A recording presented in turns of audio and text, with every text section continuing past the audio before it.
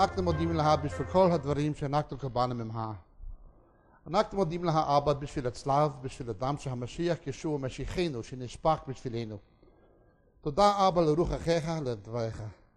תדריק אותנו בדרכך, ותן לנו, אבא, החוכמה והמרץ, לא רק לשמוע, אבל גם כן לעשות לפי מה שכתוב בדבריך, בשם ישוע המשיח, אדוננו, גואלנו וצדקתנו. Heavenly Father, we thank you for every good thing and every blessing. We thank you for the cross. We thank you for the blood of your Son that was poured out to cleanse us from sin. We thank you for your Holy Spirit that leads us into all truth and your word, which is eternal truth. We pray, Lord God, now you'll keep us in your way, and you'll give us the wisdom and courage to be not only hearers of your word, but doers also. In Jesus' name, for Jesus' sake, amen. The subject I've been assigned is the death of reason. The death of reason, and I suppose it is a good sequel to Dr. Oliver. Turn with me, please, to Isaiah chapter 1, verse 18. Ishayahu Hanavi, Perek Aleph, Psuk Shmona Esrei. Isaiah 1:18. Come now, let us reason together, says the Lord. Though your sins are as scarlet, they shall be white as snow.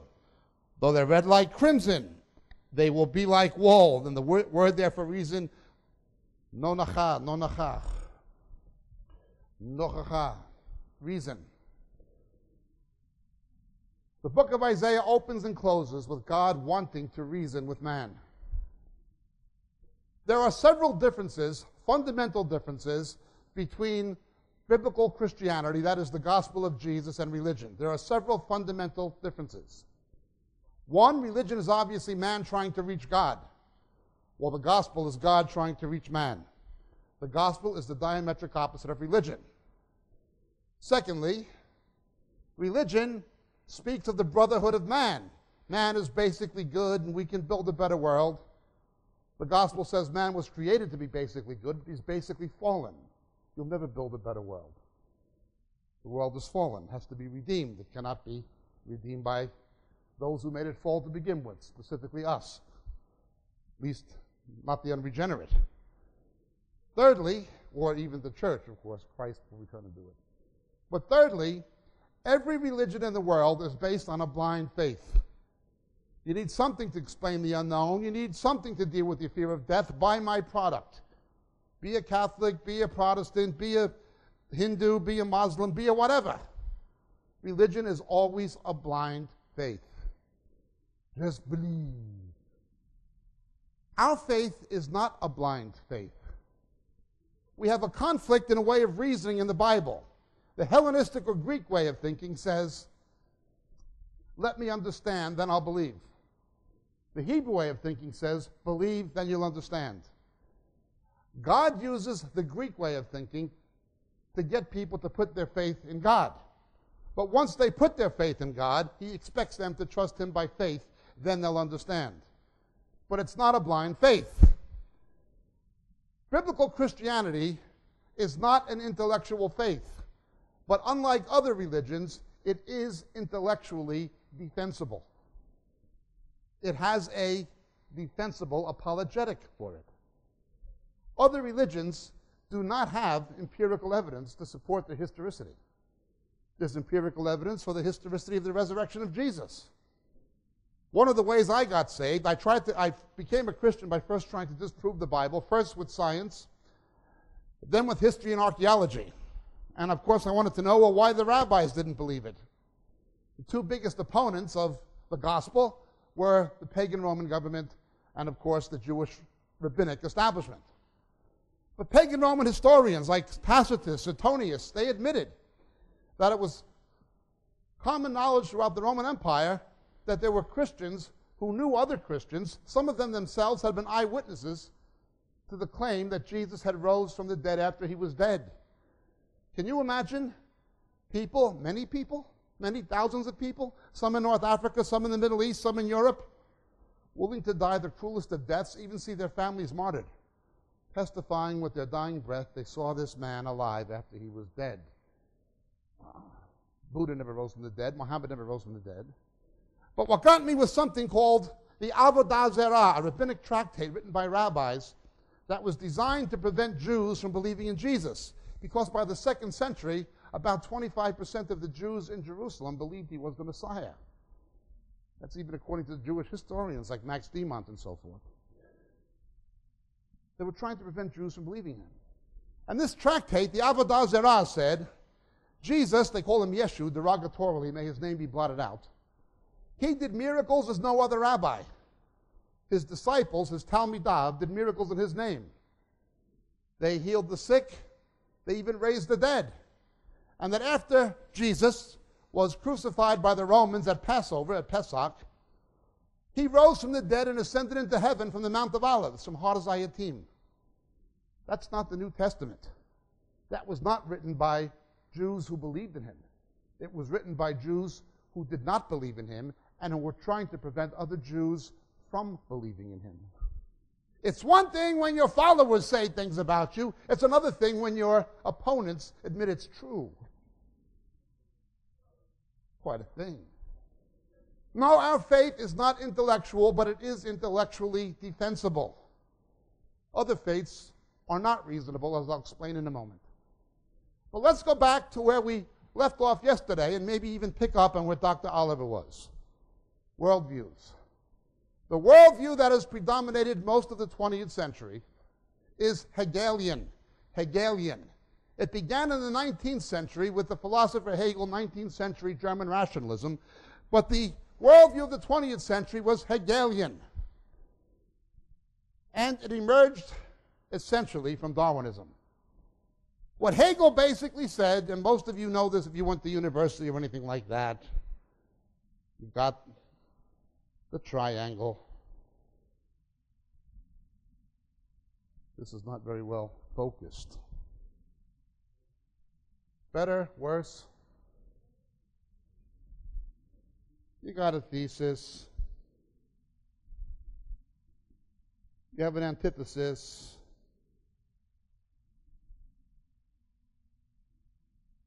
And a synthesis.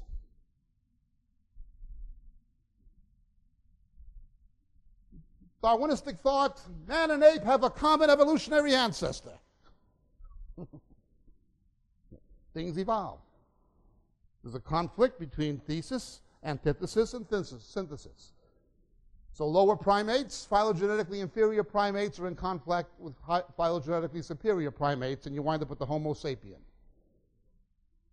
Well, understand something about Darwinism. If you were to take it to its natural conclusions, it is a pseudo-scientific basis for racism. Because it was people of white European descent who went to the moon who get most Nobel Prizes in science. Therefore, people who are non-white must be genetically inferior. That is what Darwinism, taken to its natural conclusions, would have to teach. Hitler did that. Stalin did that with the Ukrainians. Imperial Japan combined this with Shintoism, did the same thing. It is a pseudo-scientific basis of racism, but this has been the worldview of the 20th century. It's inherently racist. The problem is, it's never worked. Let's begin with something we all witnessed in our lifetime, the collapse of communism. Not socialism, but Marxist dialectics. Followed the same thing. Karl Marx said, that is, capitalism evolved out of feudalism, so Marxism would evolve out of capitalism. And following his Darwinistic way of thinking, what did he say? He said, well, because England was the first capitalist country and the first industrialized economy, a Marxist uprising of the lumpen proletariat would commence in Great Britain. It would never work in Russia. Russia was still feudal.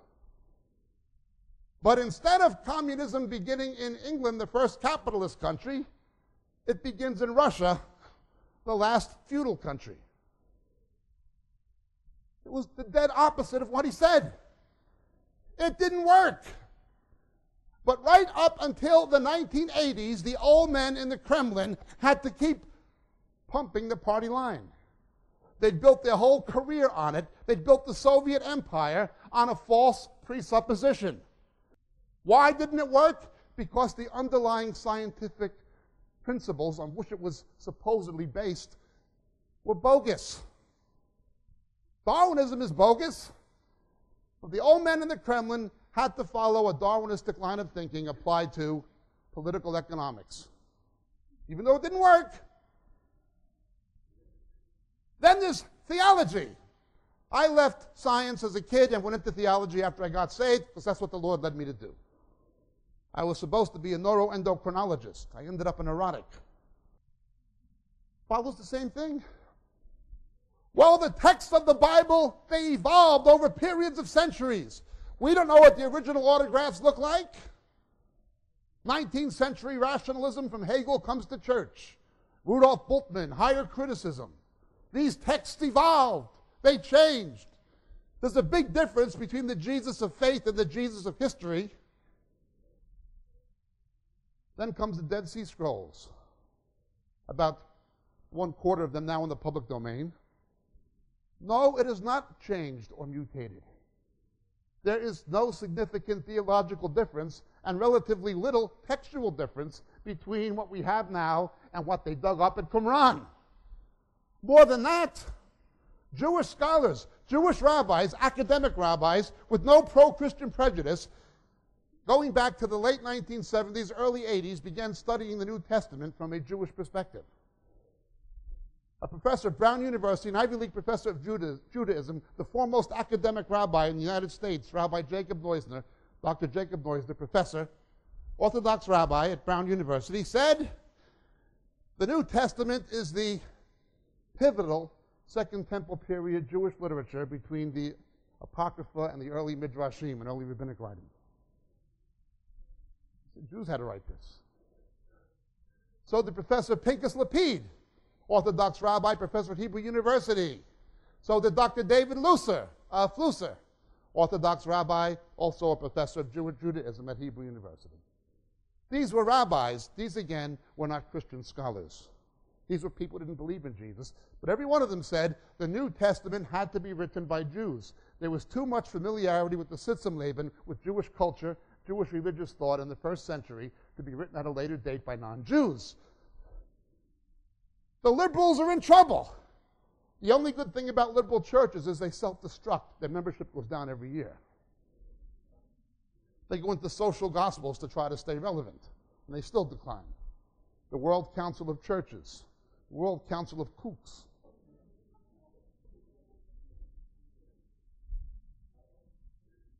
Yet, the same as we have the old men in the Kremlin, we have the old men in Yale Divinity School, the old men in Union Theological Seminary. They built their whole lives on higher critical presupposition. Barbara Thiering, the so-called Jesus Seminar, they have to keep pounding the drum of the same old line. Why? It all comes from Darwinistic thought. But now Darwinism is in trouble. They built their whole career on a false presupposition. Everything would have to get thrown out the window. Let's go back now to the post-Enlightenment period. To the pre-Enlightenment period. The old worldview was based on essentially Newtonian physics. Einstein and Niels Bohr, they threw that stuff out, not all of it, but most of it. Not noticeably, not the first law of thermodynamics, not the law of conservation of matter, conservation of energy, and notably not entropy, not the second law. But much of the Newtonian worldview was thrown out by relativity. But the old worldview of astronomy, of the cosmos, old cosmology, was based on Ptolemaic astronomy, that the Earth was the center of the universe. Along comes Galileo, along comes Copernicus, along comes Kepler. This is what the evidence is saying. You can't say that, how dare you? So today the Darwinists are, for this time in history, what the opponents of Kepler, what the opponents of Copernicus, and the opponents of Galileo were for that time in history.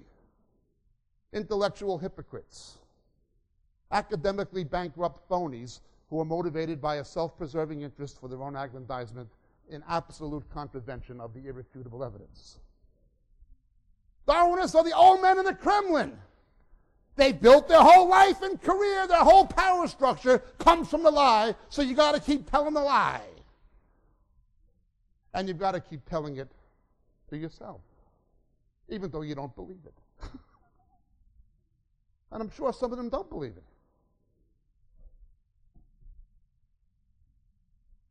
The death of reason. The death of reason. In my wayward youth, I went to a lecture on protein synthesis in university. I'll never forget it. There are 20 amino acids left and right-handed. Forgive me, most of the science I learned as a kid is either outdated or forgotten, but I'll do the best to recollect what I can. I'm half senile to begin with. We're supposed to get the right combination of amino acids together right down to the level of atomic covalency to eventually get something called a peptide. Then you need a whole chain of peptides to get a polypeptide. Then a whole chain of polypeptides to eventually synthesize one protein for which there must be an equally complex coenzyme. It's different now because of Cray computers and so forth, but even in the 1970s, if you were able to determine the structural formula of one protein, didn't matter what it was, just because you could do it, you would have got the Nobel Prize because it's such a long molecule.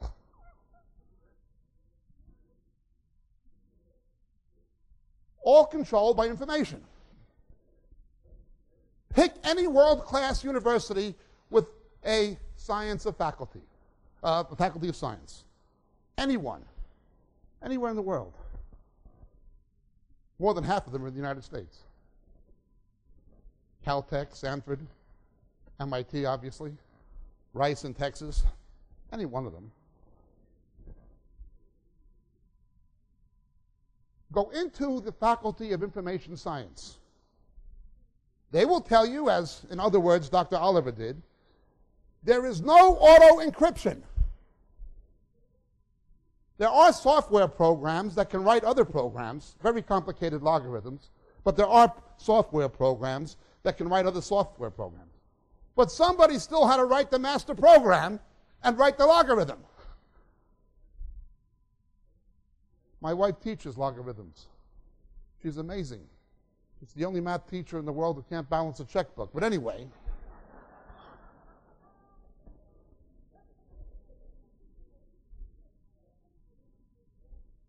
Anybody who thinks Jews are smart has never met my wife. She married me. What does that tell you?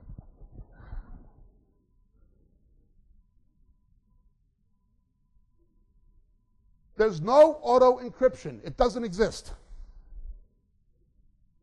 Take the elevator downstairs, walk across the campus to any biomedical faculty. Biology, biochemistry, medical science, that doesn't matter. And they will tell you there is.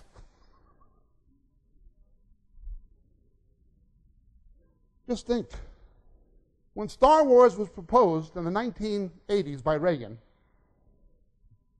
the argument was, we don't have computers that can simultaneously handle 100,000 lines of information. That was one of the big arguments against it. 100,000 lines of information. The human genome alone, minus the 10,000 or 11,000 they left out, just the human genome alone, as it is 13 billion. You can't come up with 100,000 lines, but now you've got nucleotide sequences, 13 billion nucleotide sequences. Information science says this is impossible. That's what they'll teach you if you study information science, you study computer science. That's what they'll teach you at MIT or Caltech. You go to the same university across the field, walk down the campus, and go in to study biomedical science, they'll tell you there is.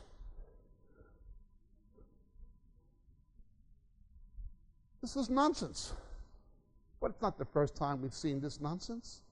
This nonsense existed in the days of Kepler, of Galileo, of Copernicus. But let's go further.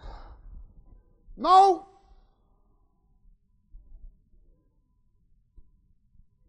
There is absolutely no empirical evidence for the transmutation of recombinant nucleic acids across the genus barrier. Now, I didn't used to believe that. I always said there was absolutely no empirical evidence for the transmutation of recombinant nucleic acids across the genus barrier. I made a mistake. Now I know there must be evolution. As I told Dr. Oliver yesterday, there has to be Darwinism. Anybody who believes that stuff must be related to a baboon.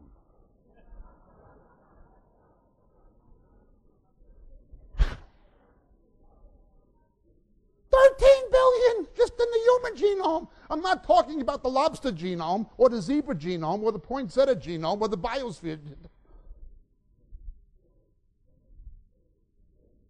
It's just not reasonable. They're asking us to defy reason. Let's continue.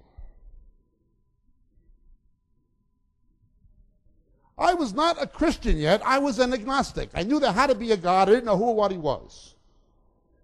Like many people of my generation, I tried to find God and truth and meaning in some strange ways. I began with chemistry, specifically lysergic dimethylide, better known to most people as LSD. I actually began experimenting with psychedelic drugs to try to find meaning and truth. Went to the occult, and hippies did all that kind of stuff.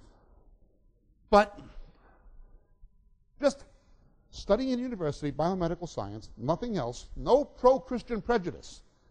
I'd been a Marxist in my youth. I was anti-religion.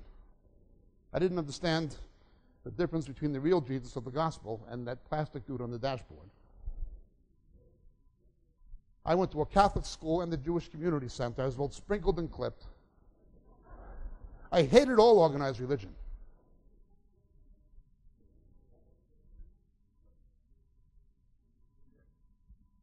But it became obvious to me, abortus provocatus. They had no clinical distinction between infanticide and non-therapeutic abortion. There was a small percentile of cases, things like ectopic pregnancy, radio-induced mutagenesis, vaginal cancer. There was a few rare cases. But essentially, more than 99% of the abortions being performed after Roe v. Wade were non-therapeutic. They were carried out for no clinical reason.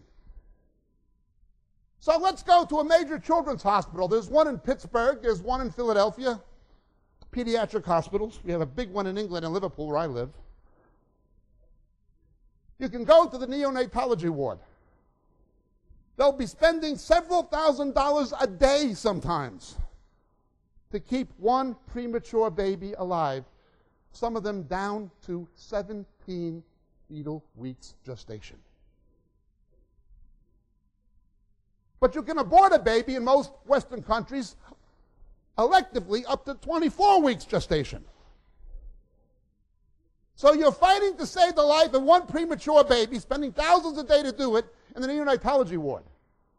Get on the elevator, go to the gynecology ward. They're aborting a fetus of the same age? No. Older. They can save one at 17 weeks, but you can abort one at 24? It's not logical. It has no scientific logic, embryologically or clinically. None. But there's a right to choose, we're told. What choice does the baby have? What I'd like to ask is, you're pro-abortion? Do you think your mother should have had one?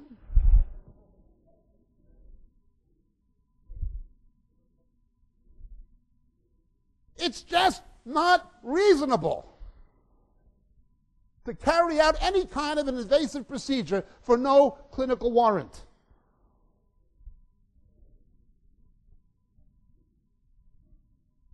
The kind of tissue that lines intestines, in any mammal, but speaking human intestinal tissue, is columbar epithelium. It's a single strata. Intestinal tissue is hyperabsorptive, meaning it's hypersusceptible to communicable infection. It will tear and rip very easily. It is structurally designed to facilitate excretion, not penetration.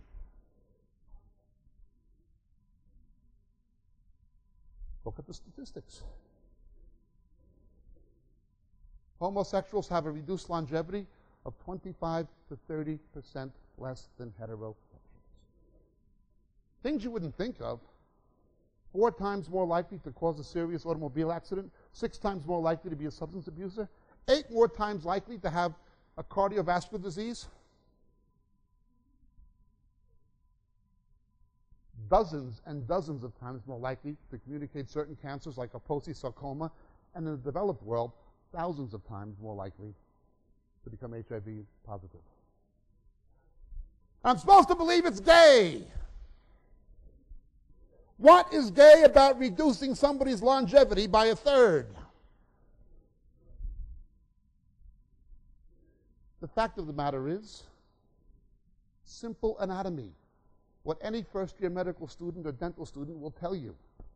This kind of tissue is not the same as the vaginal epithelium. It is not designed for sexual penetration. It's just not reasonable to call something abnormal normal. But we're told it's normal. We're supposed to believe it in defiance of the scientific and medical evidence. I was born this way. They have no genetic evidence. But I'll tell you what there is evidence for. Unless it happened in a penal institution, find me a male homosexual that did not have a weak or absent father figure. Find me a lesbian who did not have a weak or absent mother figure. How about single-parent families? How about the divorce rates? Is there a correlation between that and homosexuality? Oh, statistically, you can quantify that easily, but you're not allowed to say it, even though it's a statistical fact. Throw reason out the window. It's not politically correct to be reasonable. It's politically correct to be a moron.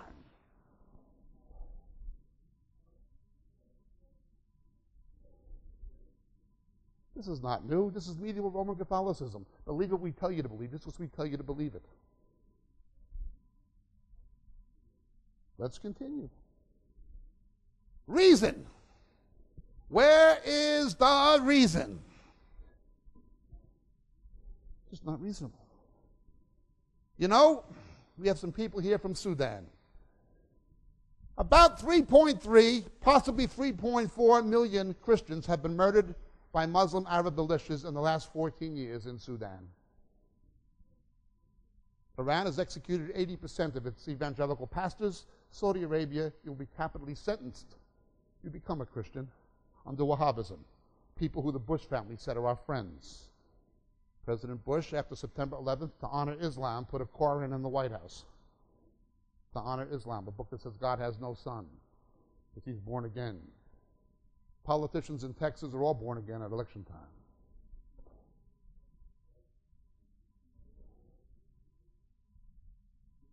I've lived in the Middle East for years. There is one country in the Middle East that will protect the human rights of Christians and the religious freedom of Christians. There is one country in the Middle East that will protect the human rights of women that don't exist under Sharia. There is one country in the Middle East that will even protect the human rights of homosexuals and lesbians. That is Israel. Who does the left-wing media say we have to get? Who does everybody want to boycott? Saudi oil? God forbid. What are they going to do about these human rights abuses in the Middle East? I know! We'll find the one country in the Middle East that protects the human rights of Christians. We'll find the one country in the Middle East that protects the human rights of women. We'll find the one country in the Middle East that protects the human rights of homosexuals, and we'll boycott them. That'll solve the problem. You're supposed to be a moron. Otherwise, you're not ethical. And they're rather perverted view of the world. Nobody would ever say an Apache can occupy Arizona. How can an indigenous people occupy a homeland? But although the archaeological record confirms that the Jews are the indigenous people, the only ones older than, are the Canaanites, and they don't exist anymore, somehow a Jew can occupy Bethlehem or Jericho or East Jerusalem. How can an indigenous people be called an occupying presence? It's not logical. Sioux Indians or Lakota Indians can't occupy the Great Plains of America. They were here first. Let's continue. Let's understand the world in which we live. It's crazy. I've seen Europe become more and more socialistic. East goes west, west goes east. Federalism failed in Eastern Europe. The federal states of Eastern Europe all broke up, sometimes violently. The Soviet Union, Czechoslovakia, Yugoslavia, it did not work in Eastern Europe. And being governed by an unelected socialist bureaucracy did not work in Eastern Europe. They rejected it. So now the European Union in Western Europe is embracing the same thing that failed in Eastern Europe. Let's look at this country. It is true that our government left us with a mound of debt. As Carl pointed out, Ronald Reagan got this country addicted to debt. A lot of naive, silly Christians thought he was a conservative. What fiscal conservative would quadruple the national deficit? But I ask another question. He ran on a pro-life political platform. Who did he appoint to the Supreme Court? Sandra Day O'Connor, a pro-abortion judge.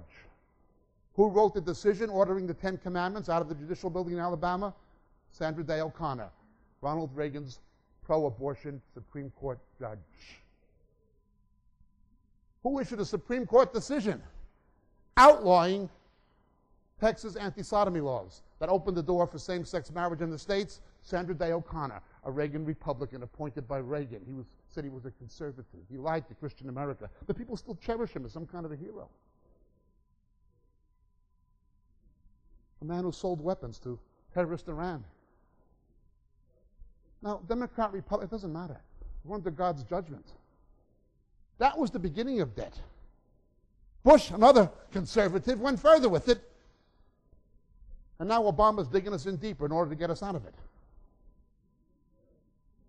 What triggered this mess? Subprime lending.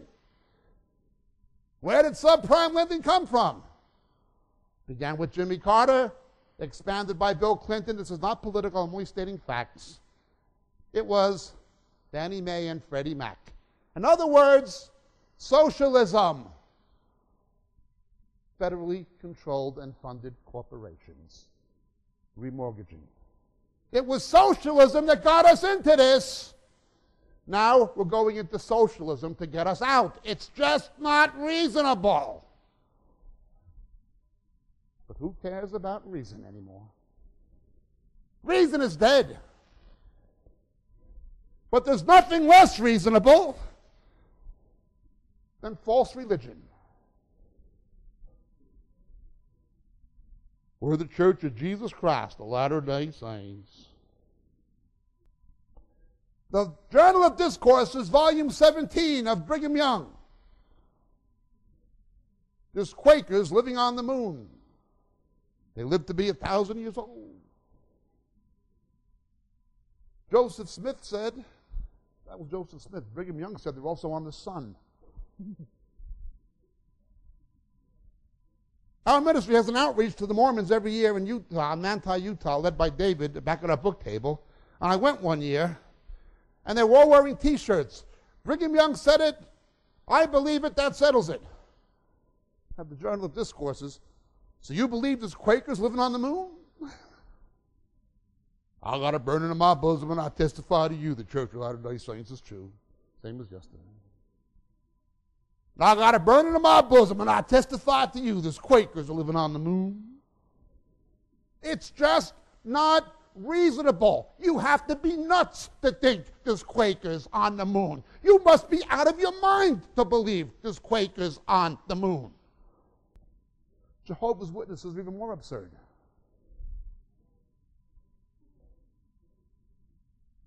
The greatest woman who ever lived was a Jewish girl called Miriam. Not Mary, Miriam. The angel Gabriel appeared to her in the Magnificat and said, "Blessed are you among women. You're the greatest woman who ever lived. You're going to be the mother of the Savior. He will save his people from their sins." First words out of her mouth: "My soul magnifies the Lord. My spirit rejoices in God, my Savior." Your baby's going to save his people from their sins. My soul magnifies the Lord. My spirit rejoices in God, my Savior. This is the greatest woman who ever lived. First words out of her mouth when Gabriel tells her her baby's going to save the people: I need a Savior.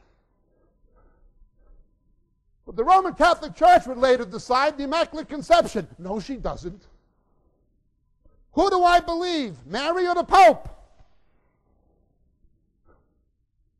It's just not reasonable. If all have sinned, all fall short of the glory of God. I'm sorry for calling her Mary. I respect Miriam. I esteem Miriam. I think Miriam is fantastic. I think Miriam is terrific. I think Miriam is sensational. I greatly look forward to meeting Miriam. But I want nothing to do with that stupid, dumb, blonde, bimbo shiksa Mary. St. Paul tells us forbidding marriage is a doctrine of demons. He made them male and female, said it was good. You outlaw what's natural, what do you have? Out of 179 Roman Catholic dioceses and archdioceses in America, once again, and 177 of them, every diocese, every Roman Catholic archdiocese, every bishop, archbishop, and cardinal has been found guilty of protecting pedophile nuns and priests at the expense of not protecting the children whose lives they destroyed. How can you believe in something so evil? Every diocese in this country, similar in Canada, similar in Australia, similar in New Zealand, similar in England, and worse in Catholic countries like the Philippines, Brazil, and Ireland. How can you say this is right? The Bible says it's demonic. Look what they're doing. It's just not reasonable to believe this bastardization of Christianity they call the Roman Catholic Church. And I'm being gracious by using that description. Now, Miriam, the mother of Jesus, lived in the 1st century. Another woman with the same name in Hebrew, Miriam, the sister of Moses, lived in about the 13th century. They lived 13 centuries apart. Greeks use letters for numbers. Romans, like Roman numerals, they use letters for numbers. Hebrews use letters for numbers, but the Arabs invented digits, numerals. Given the fact that they invented numbers, you'd assume they know how to count. The Quran says that the sister of Moses and the mother of Jesus are the same Miriam. You've got to be stupid to believe this. They lived 1,300 years apart. The thing is a nonsense. Cults are so irrational. Scientology, absolute absurdity. I recall walking through the streets of Mumbai, India. And I saw a little baby on a terrible mound of smelly garbage. The child was obviously tubercular, severely malnourished, and he's laying there in the garbage. One of God knows how many, I wouldn't say thousands, tens of thousands of children in the same state. This is in a big city, Bombay, Mumbai. Thousands of people walking by him and ignoring him. Right up the road, in the middle of the city now, right up the road, they were feeding cows sacks of wheat. The life of a cow was worth more than the life of a baby. I saw it with my own eyes. That's their religion. That's his karma that he's starving. At least people knew that things like slavery and apartheid and whatever were unjust. In Hinduism, it's not unjust. Why are people in the Western world following gurus, practicing yoga, and going to ashrams? Look what that stuff did for India. It's not rational to drink water from the Ganges because you think it's sacred and die of cholera. It's not rational to drink cow urine. They actually sell a cow urine flavored drink in India. They think it's holy. How can people in the West be turning to something like that? The social injustice is much more ugly, much more devastating in those countries than it is in the Judeo-Christian West. I once saw the Dalai Lama on television in South Africa being interviewed. He speaks pretty good English.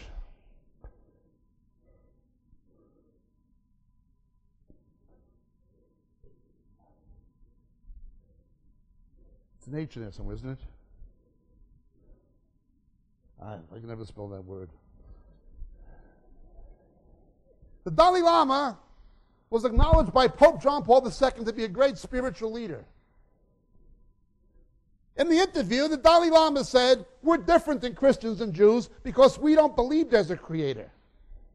But even though we don't think there's a creator, we can still be one with Christians and Jews by closing our eyes together and meditating with them about things like peace.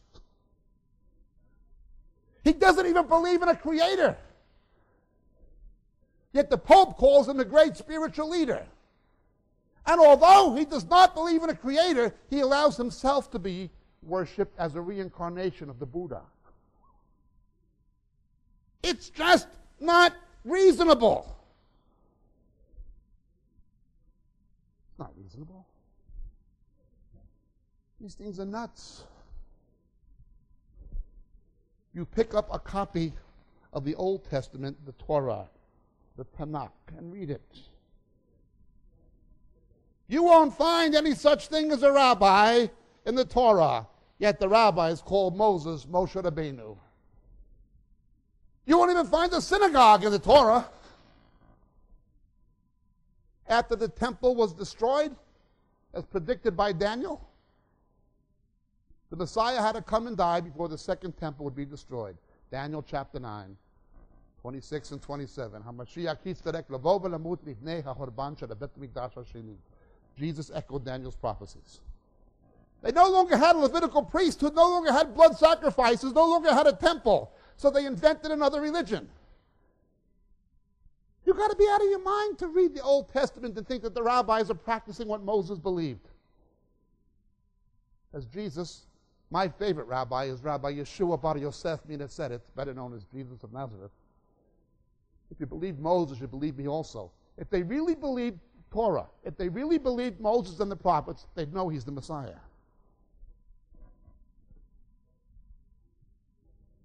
It's just not reasonable to believe in these things.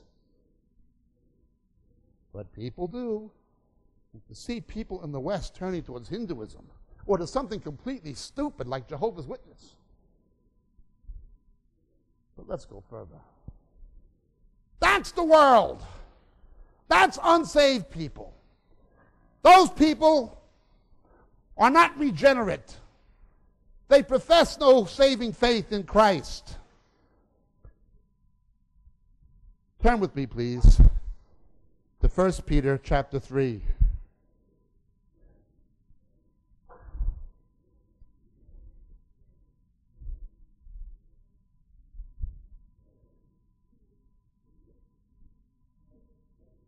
Verse 15. But sanctify Christ as Lord in your hearts, always being ready to make a defense to everyone who asks you to give an account for the hope that is within you, yet with gentleness and reverence, etc. That word defense is apologia, an apology, not as in apologetic regret, but as in an intellectually plausible defense. There is empirical evidence for the claims, the historicity of Jesus and his resurrection. It is not a blind faith like Mormonism or Islam or Hinduism or Buddhism. It's not a blind faith. Now, it's not an intellectual faith, but it is intellectually defensible. Our faith is reasonable. The suspension of critical faculties is not God's idea. He says, don't do it. Hebrews chapter 4, verse 12. We're told not to abandon critical faculties. The Greek word is kritikos.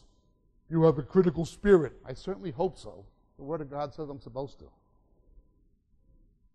Look with me, please, to the Epistle of James. chapter 3.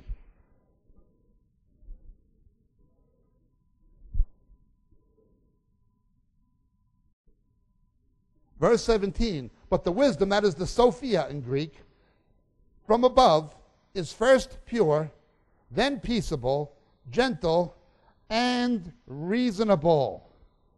You're a theist. It's reasonable. The gospel is reasonable. Come, let us reason together, says the Lord. Our faith is reasonable, therefore our conduct as believers should be reasonable. So the New Testament teaches. Instead, what do we see happening? How much of what's happening in the church today is reasonable?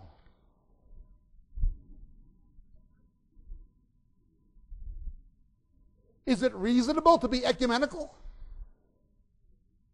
Is it reasonable to say people atone for their own sins in purgatory when the blood of Christ cleanses from all sin? Is it reasonable to bow down before a graven image when the Word of God calls it idolatry? Is it reasonable to pray to the dead when the Word of God calls it the sin of necromancy? When the apostles condemned the consumption of blood, is it reasonable to practice vampire religion, transubstantiation? Acts 15, they condemned the consumption of blood.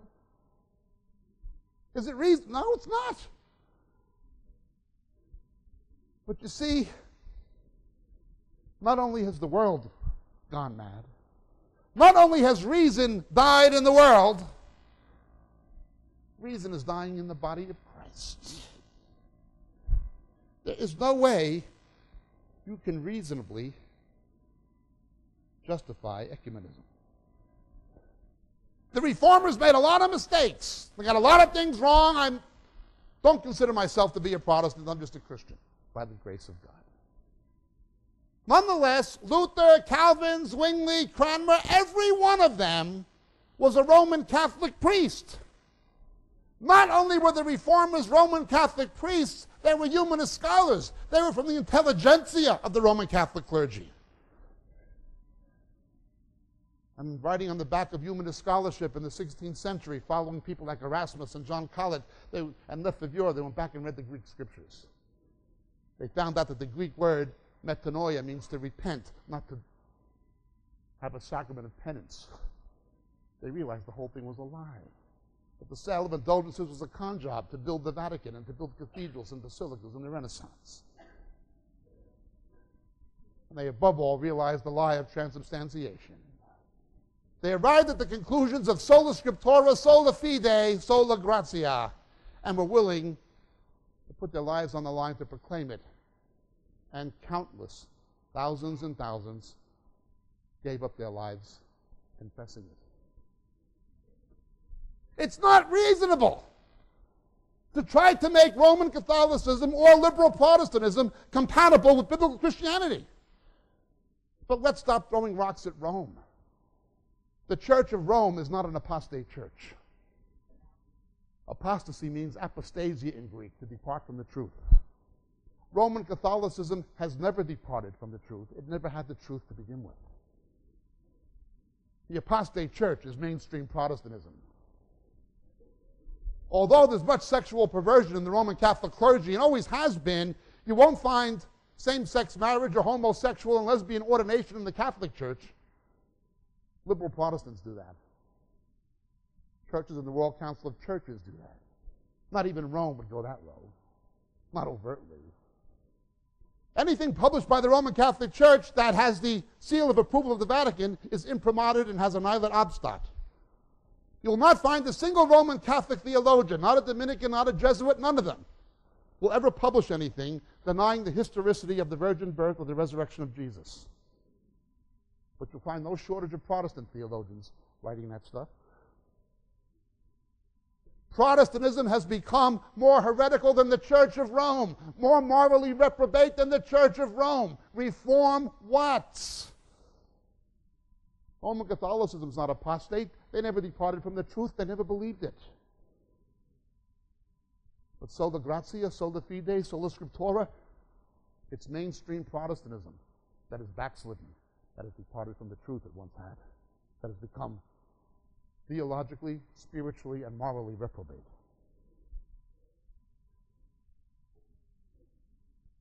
Yet we're supposed to align with each other and then get in bed with these other religions. Just like Rick Warren. Reasonable. No, it's not reasonable. A criminally convicted pedophile sent to prison for molesting a 7-year-old boy from Canada comes to the United States claiming to be born again. Gets himself covered head to toe with tattoos. He's on YouTube kicking old ladies in the face and in the stomach. He's debunked on Nightline, ABC News. He cannot medically document his claimed healings. They're debunked by the Palmer Hospital in Lakeland, Florida. He claims to get visits by a personal angel called Emma. It must have been one of the broads he took off with to Hawaii last February. He also claims personal house calls from Jesus Christ.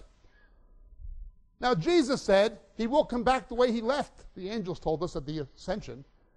Jesus warned us, if anybody says he's come back physically, get away from them. He'll come back via Mount Seir in southern Jordan. His feet will stand on the Mount of Olives. There will be a parousia, a return of Christ for sure. But Jesus himself warned us repeatedly in the Olivet Discourse, if anyone says I've come back physically, get away. Every time there's a Roman Catholic Mass, they say Jesus returned physically. They bow down to it, they worship it, they pray to it, they call it the Blessed Sacrament, they say it is a physical appearance of Christ. It is idolatry, it is cannibalism. But then Bentley claims Jesus gives him personal visits. It's not reasonable to believe somebody who contradicts what Jesus said without any mitigation. Then he goes on from there.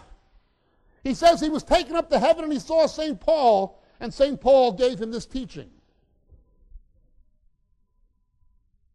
And then some of the main Christian leaders in this country, C. Peter Wagner from Fuller Theological Seminary, Jack Deere, formerly of Dallas Theological Seminary, which is turning into a seminary under its present leadership, Shay Ann from Los Angeles is a real winner, and the proven false prophet Rick Joyner and so-called Bill Johnson, I'm only stating facts, it was on television, it's in YouTube, prophesy over this guy that he's going to be God's agent to bring revival while he's kicking grannies in the face. A few days later, he leaves his wife and 3 children and takes off with a babe. Is this reasonable? Is this reasonable? Is it reasonable to give any credibility whatsoever to a Rick Joyner, a proven false prophet, or to a Peter Wagner? No, it's not reasonable. How can we expect reason in the world, in society, in the government, if there's no reason in the church? If the church has lost its mind, what do we expect from unsaved people? It's just not reasonable. The New Testament teaches the love of money is the root of all manner of evil. You chase money, you'll lose your faith. Now notice the issue is not money, but the love of money. You chase money, you will lose your faith. The word faith preachers, going back all the way to Hagin, Copeland, and these people, if you're not chasing money, you don't have any faith. Who do you believe? Copeland or Jesus? You know what these people actually believe? It goes back to somebody influenced by the Christian Science cult, which is neither Christian nor scientific. Mary Baker Eddy. Her ideas were transferred into hyper-Pentecostalism. Now, I'm a moderate Pentecostal myself. I'm not speaking against gifts of the Spirit. The people like William Branham and E.W. Kenyon. They cooked up this doctrine called Jesus died spiritually. On the cross, Jesus said, "It is finished. Father, into your hands I give my spirit." They began teaching, no, Satan got the victory on the cross. Jesus became of one nature with Satan in hell and was tortured 3 days and 3 nights, and he was born again in hell. Then he rose from the dead. That is the basis of the beliefs of Joyce Meyer, first edition of her first book, Kenneth Copeland, all of them. No, Jesus said, "It is finished. Father, into your hands I give my spirit." Satan did not get the victory. Jesus did in his death and in his resurrection. So because the cross of Jesus is not their view of the gospel, neither is the cross of Jesus their view of the Christian life. Instead of pick up your cross and follow me, you're a king's kid. Blab it and grab it. Name it and claim it. They don't teach faith in Jesus. They teach faith in faith. These are the very false prophets and false teachers Jesus warned would come in the last days, and they're all over the idiot box. They've made born again a household joke coast to coast and beyond. It's just not reasonable to believe these money preachers. They're liars, they're heretics, and they're con artists.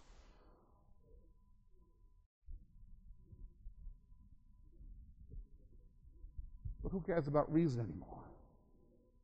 In the last days, wanting to have their ears tickled, they will accumulate teachers in accordance with their own desires. In other words, Benny, Kenny, and Joyce. It's just not reasonable. Oh, but people are saved through that stuff. People get healed. Isn't Matthew 7:22 in your Bible? Many will come to me saying, "Lord, did we not do this and this?" Yeah, you did. Now get lost. Jesus never taught you'd know them by their gifts. He taught you'll know them by their fruits. But let's go on. This is the church, you understand. This is the church. It's not reasonable to believe the purpose-driven lie. It is fundamentally contrary to biblical Christianity. He omits repentance from the gospel.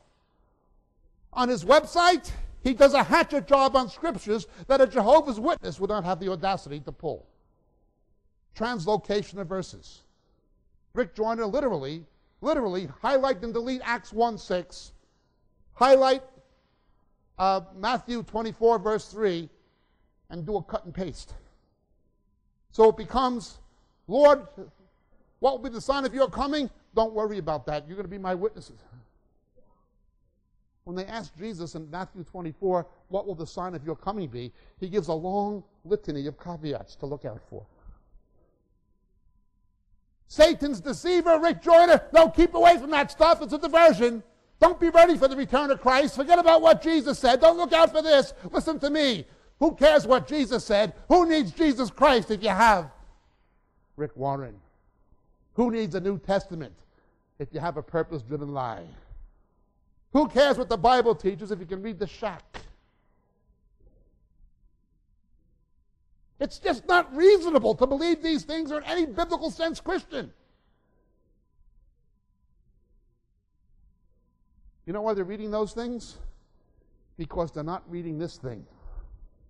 The first and foremost defense against error is always the knowledge of the truth. And so we have the purpose-driven lie. Sheep are led, not driven.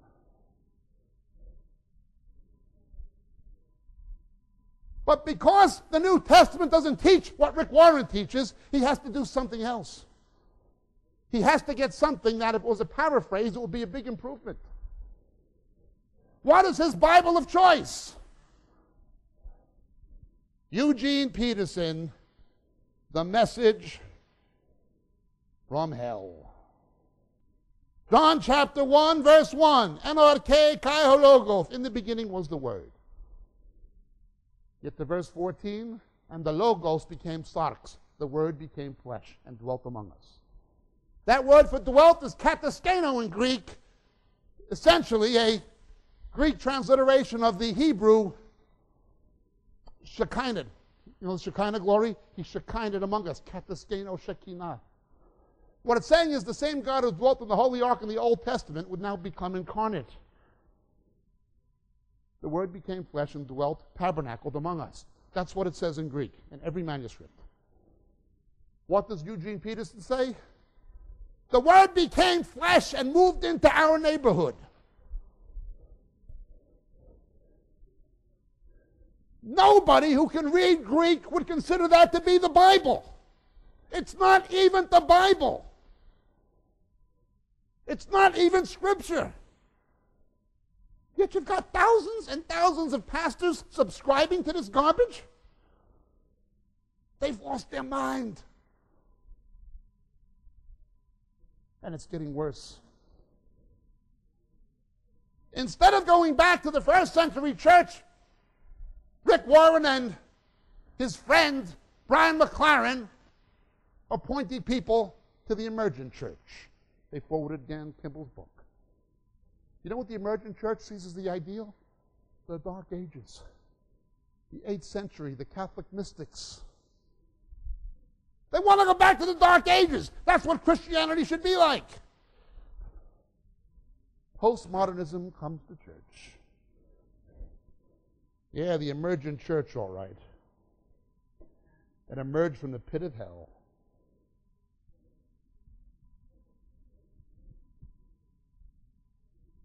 It's just not reasonable.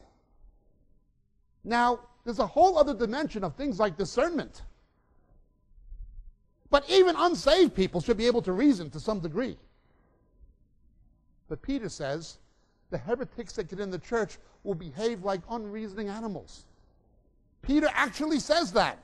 There will be people in the church in the last days who behave like unreasoning animals.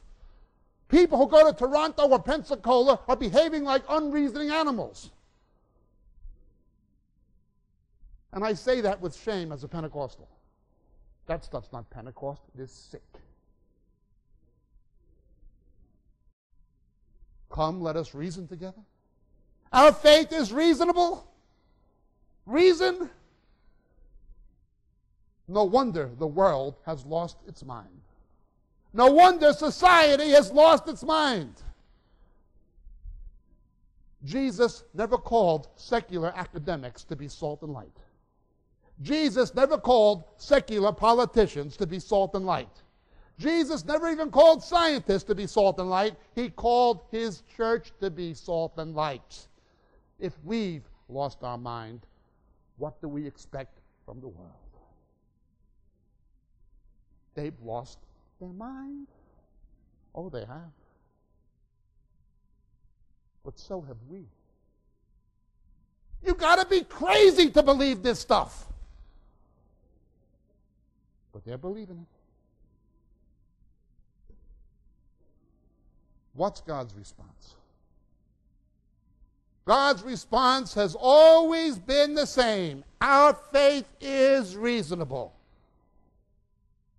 Prove me wrong. Prove the Scripture wrong. You won't be arguing with me. I'll only argue from Scripture. Our faith is reasonable. Come, let us reason together, saith the Lord. God bless.